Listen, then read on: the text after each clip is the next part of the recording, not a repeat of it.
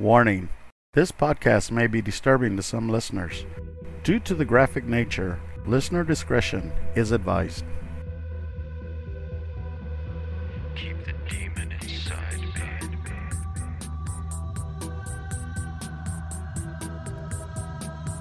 Keep the demon inside me.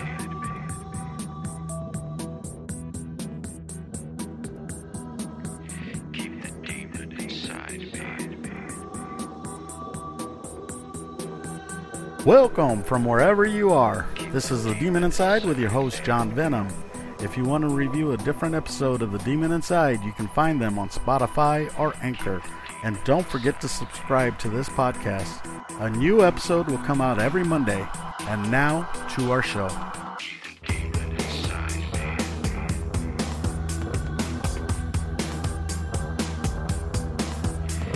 me. We'll be right back after these messages from our sponsors. And welcome back to The Demon Inside. At first, Los Angeles police thought that the murder of a young woman last March was an isolated act of violence, but since then they've come to believe it was connected to a wide-ranging series of assaults by a killer who's become known as the Night Stalker, a killer who apparently struck again during the weekend. We have a report from Nadine Berger. Police today continue to search for any clues in the near-fatal shooting of 29-year-old William Carnes and the rape of his girlfriend. They're apparently the latest victims of the Night Stalker, thought to be responsible now for 34 brutal attacks, 14 of them fatal. These serial killings, once confined to the near Los Angeles area, are now spread over 500 miles from San Francisco to Orange County.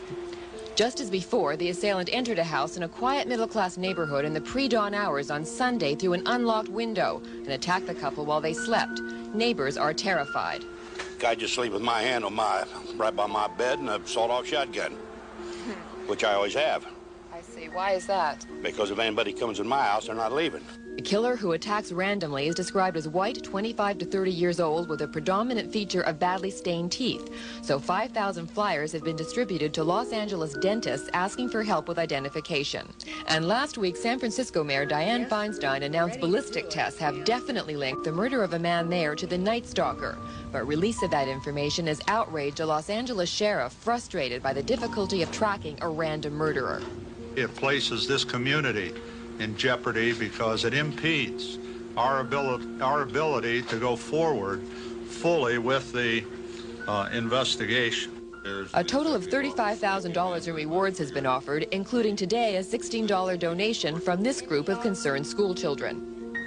Today, the search for California's Night Stalker continues, and many residents sleep with their doors and windows bolted tight, despite 100-degree temperatures.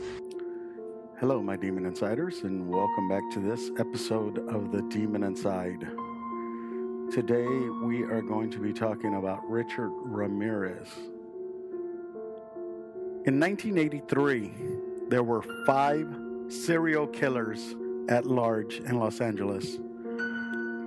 The most terrifying one was the Night Stalker.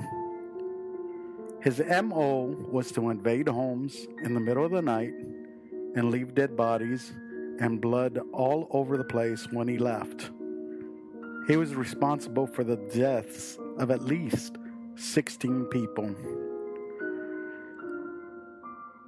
As is so common with serial killers, the extent of the danger was not known in the beginning. For a long time, Ramirez's first murder was believed to have taken place on June 28, 1984. It was then that he killed 79-year-old Jenny Vincow. Not only did Ramirez stab and sexually assault his victim, he also slashed her throat so deeply that she was nearly decapitated. But decades after Ramirez was arrested in 1985, he was also linked by DNA evidence to the murder of 9-year-old girl, which took place on April 10, 1984. Months before the Vincow murder, so that may well have been his first killing. On March 17, 1985, Ramirez's murder spree began. He assaulted Maria Hernandez in her home. Though Hernandez managed to escape, her roommate, Del Okazaki, was not so lucky. That evening, Okazaki became another one of Ramirez's murder victims. But Ramirez still wasn't done. Later that same night, he shot and killed another victim, Tsai Lien Yu. A little over a week later, Ramirez murdered 64-year-old Vincent Zazara and his 44-year-old wife, Maxine. Sickeningly, it was then that Ramirez began to establish his signature attack style: shoot and kill the husband, then assault and stab the wife. But his murder of Maxine was especially ghastly, as he gouged out her eyes. But something good for the police came out of this spree. Hernandez, who survived, was able to provide a description of the killer. She described him as having long, gaunt face, black stringy hair, and white spaced teeth that were brown and rotted out, which ultimately would be traced to the killer's subsetting on candy. The police were still playing their cards close to the vest, not saying whether the murders were related. Things got weirder when the Night Stalker invaded the home of Vincent and his wife Maxine. On March 27th, Vincent was pummeled to death and his wife stabbed to death, but the killer also cut out the eyes of the woman and left with them. Next, William Doy of Monterey Park was shot in the head, but his dying action of calling the police saved his wife. Over the summer, the Night Stalker killed 8 more people of varying ages. So during this time, Los Angeles was in a constant state of fear, and this is what Richard wanted. This was a different kind of serial killer. He was killing men, women, children, female, male. He was just killing people at random. He didn't care who he killed, as long as it spread fear throughout California. The mayor of San Francisco, against the advice of the police in LA and against her own police chief, decided to talk about the case and all the evidence that they had. She talked about the unique shoes that the Night Stalker had because they had prints from a lot of the crime scenes, and she talked about the gun that he had. But after Richard heard about this on the radio or TV, he ended up throwing everything that he had over the Golden Gate Bridge and into the water. While this was happening in San Francisco, LA detectives found fingerprints in one of the stolen cars that Richard had used. He would always clean off all his evidence, clean off all his fingerprints. The only thing that he missed was a rear view mirror, and the police ended up looking it up and finding out that the prints belonged to Richard Ramirez.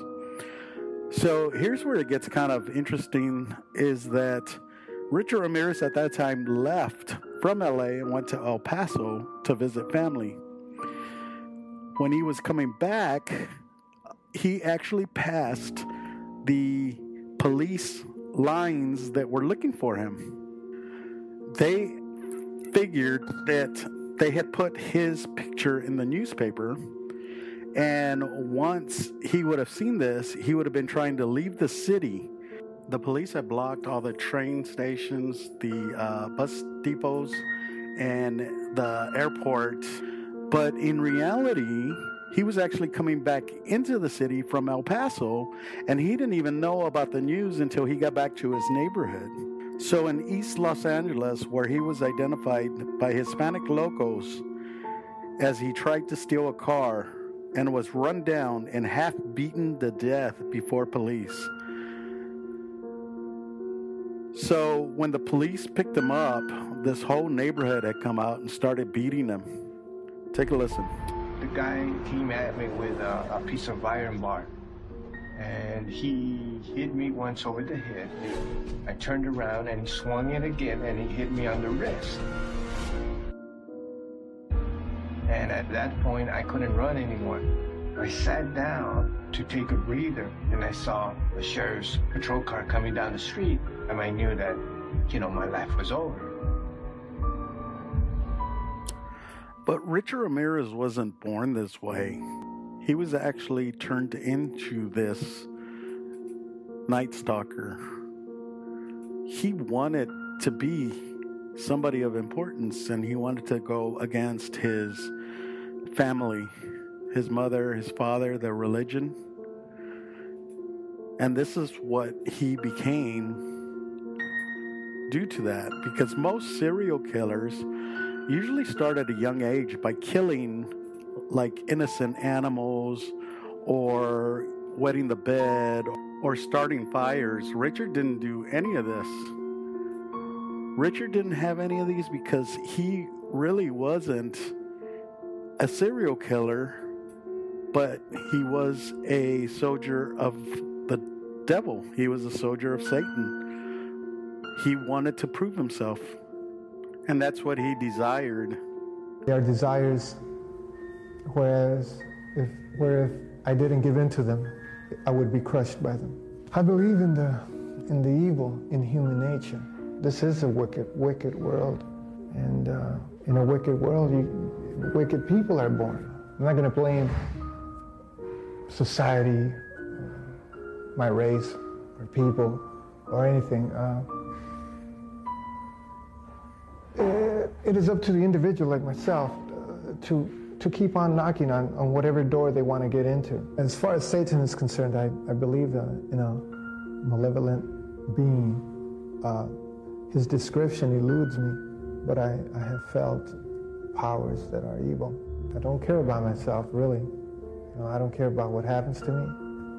I never did, really. So I'm not saying that Richard Ramirez was not a bad guy. If anything, I'm saying this guy was worse than any serial killer that has ever been before him, or after for that matter. This guy wanted to be a demon. And when you want to be something as bad as Richard Ramirez did, you put your whole life, soul, and everything into it. There is no sense of humanity in you anymore because you've chosen to be a demon. In his mind, he was already favored with Satan.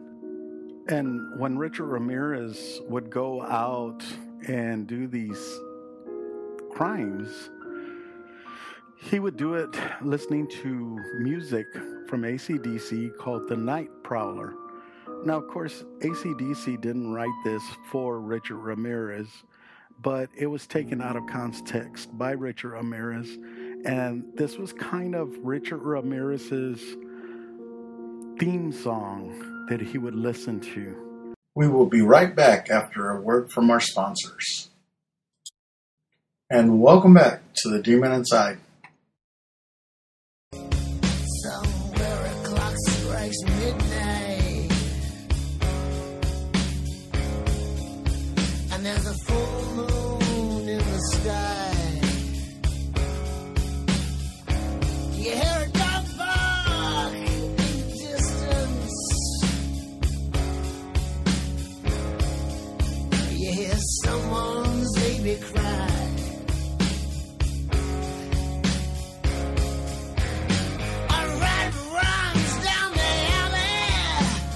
Chill runs down your spine, and someone walks across your grave, and you wish the sun would shine. 'Cause no one's gonna warn you, and no one's gonna yell attack, and you don't feel that still till it's hanging out your back. On your back, night prowler, I sleep in the day. Night prowler, get out of my way. Yeah, I'm the night prowler. Watch out tonight. Yes, I'm the night prowler. When you should have the light. This was the 1979 song by AC/DC from the Highway to Hell album called Night Prowler. This was the song that Richard Ramirez was listening to before he would go and kill. So I don't know if people have heard this song, but I'm going to go ahead and play it at the end of this episode. If you'd like to listen to it, it's there. If not, don't worry about it. But Richard Ramirez would listen to the song called The Night Prowler, and then he would get up and go and have that song in his head, because this was his song. This got him to the point where he was ready to go kill somebody. So why was Richard like this? Why did he become somebody that wanted to be a soldier for Satan? So you have to go back all the way to when Richard was a child. Richard was born February 29th, 1960, and he was the youngest of 4 children. He had a brother named Reuben, Joseph, and Robert, and his sister's name was Ruth. His father, Julian, who was an ex-cop from Juarez in Mexico, came to El Paso and worked as a laborer for the Santa Fe Railroad. Mercedes, his mother, worked at a boot factory where she would often have to work and breathe in dangerous chemicals all day long while she was pregnant with Richard. This caused her to have many difficulties. She frequently had to get hormone injections because her body was rejecting the child, was rejecting Richard. Nevertheless, Mercedes was able to give birth to Richard, and Richard was a good baby. He didn't cry much, ate and slept well. That's what Ruth said, his sister. He was particularly fond of her younger brother. Ruth was particularly fond of her younger brother and would often dress him up and play with him. She considered him, and I quote, little doll, end quote. Because her older brothers were roughhouse. They would roughhouse. They were guys. And they all had short tempers like their father. So the father had a temper on him to the point where he would beat the kids. But before he started to do that, he really tried to not hit the kids. And there was stories about the father where he would hit himself in the head with a hammer, or hit himself his head against the wall. Richard would later go on and do this sometimes in his prison cell. Eventually, that would pass, and he would start hitting the children. And the only reason I bring this up is because there was rumors that the dad was beating the kids so bad that he ended up giving Richard brain damage. But this is what really happened to Richard with his head. When Richard was 2 years old, he was nearly killed by a dresser that fell on his head. And he was trying to climb up the dresser to turn on a radio, and the babysitter wasn't paying attention to him. And when the dresser fell with Richard, it hit him, and he had to get 30 stitches. And he also had a concussion. This wasn't the only injury that Richard had as a child. He was also 5 when he went to a local park with his sister, and she was on a swing, and he went running to her, and she couldn't stop, and she ended up hitting him, and he fell down, hit his head, and went unconscious. So a year later, Richard began to have epileptic seizures and was diagnosed with temporal lobe epilepsy. And he continued to have seizures until his early teens. And being a teenager and having seizures whenever it happened, I'm sure that people would freak out, and when he would come back, he would freak out. So he always wanted to spend more time alone. Now, his mother, Mercedes, was a very Catholic woman. She was a very religious woman, and she would probably go to church, if not every day, every other day. And the kids were supposed to be believing in God and doing the prayers and doing the rosary as Catholics. And I'm sure this was confusing to Richard, because you would go to church come home and then get beat by the father. And, this was a thing where Richard was so in fear that he would actually go and sleep at the Concordia Cemetery. Now, what's kind of unique, or what's kind of weird, is that at the Concordia Cemetery, people still, to this day, do satanic worshiping because of Richard. But with Richard being forced, probably, to be an altar boy and to be part of the church, this changed his whole Catholicism beliefs, which he resented his mom and dad, and became a Satanist.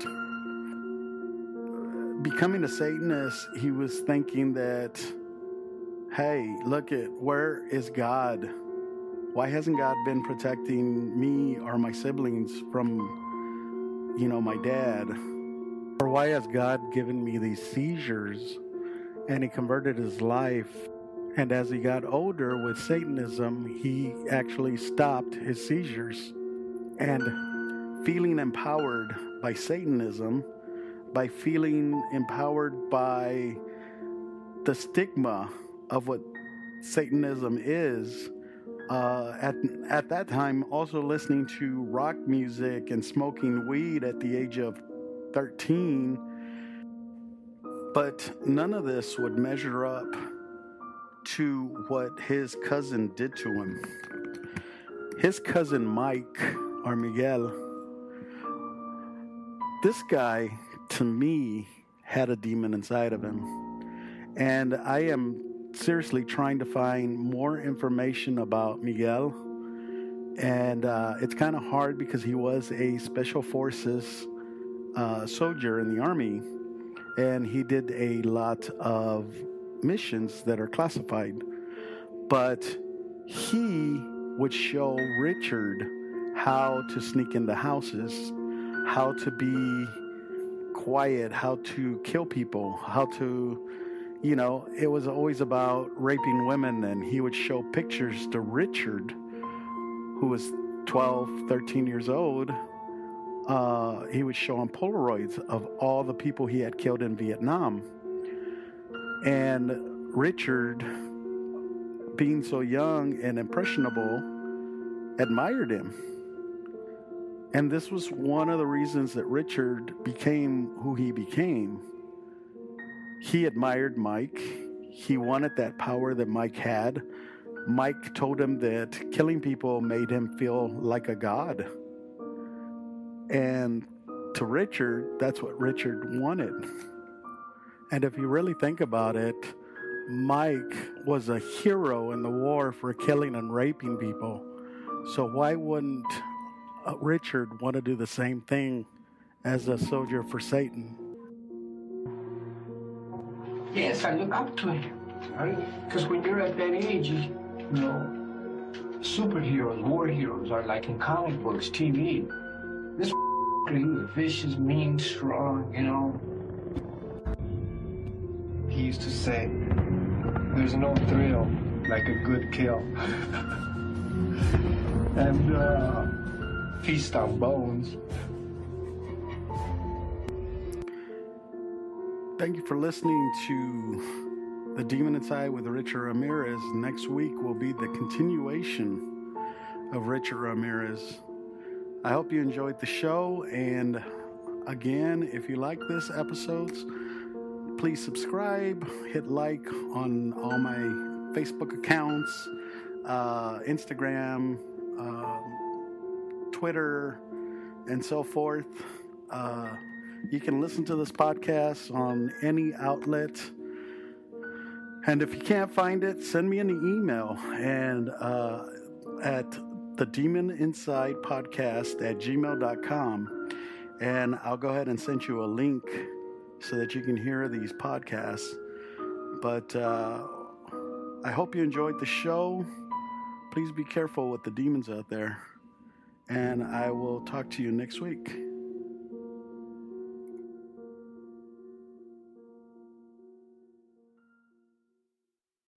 Don't forget to subscribe to The Demon Inside on Spotify, Anchor, or any other podcast directory, or through our website, anchor.fm/The Demon Inside. A new episode of The Demon Inside comes out each Monday. Let us know what you think and join the conversation on our Demon Inside Facebook page and on Instagram. We thank you for listening and hope you'll join me next Monday for a new Demon Inside. If you enjoyed this episode, tell your friends. I'm John Venom. We'll see you next time, if I don't get possessed. The Demon Inside was created and written by James Porter. It's a production of Venomous Entertainment. Theme music, Demon Inside, is on the album Conjure One by Reese Fulber. Background music was created by Lucas King.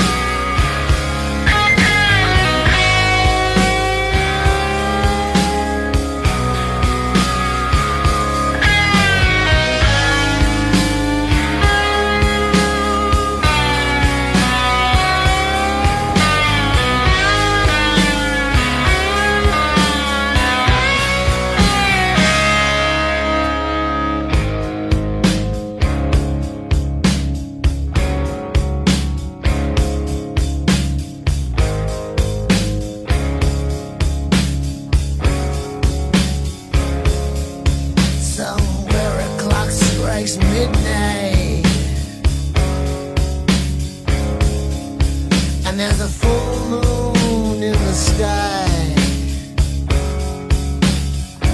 You hear a dog bark in the distance. You hear someone's baby cry.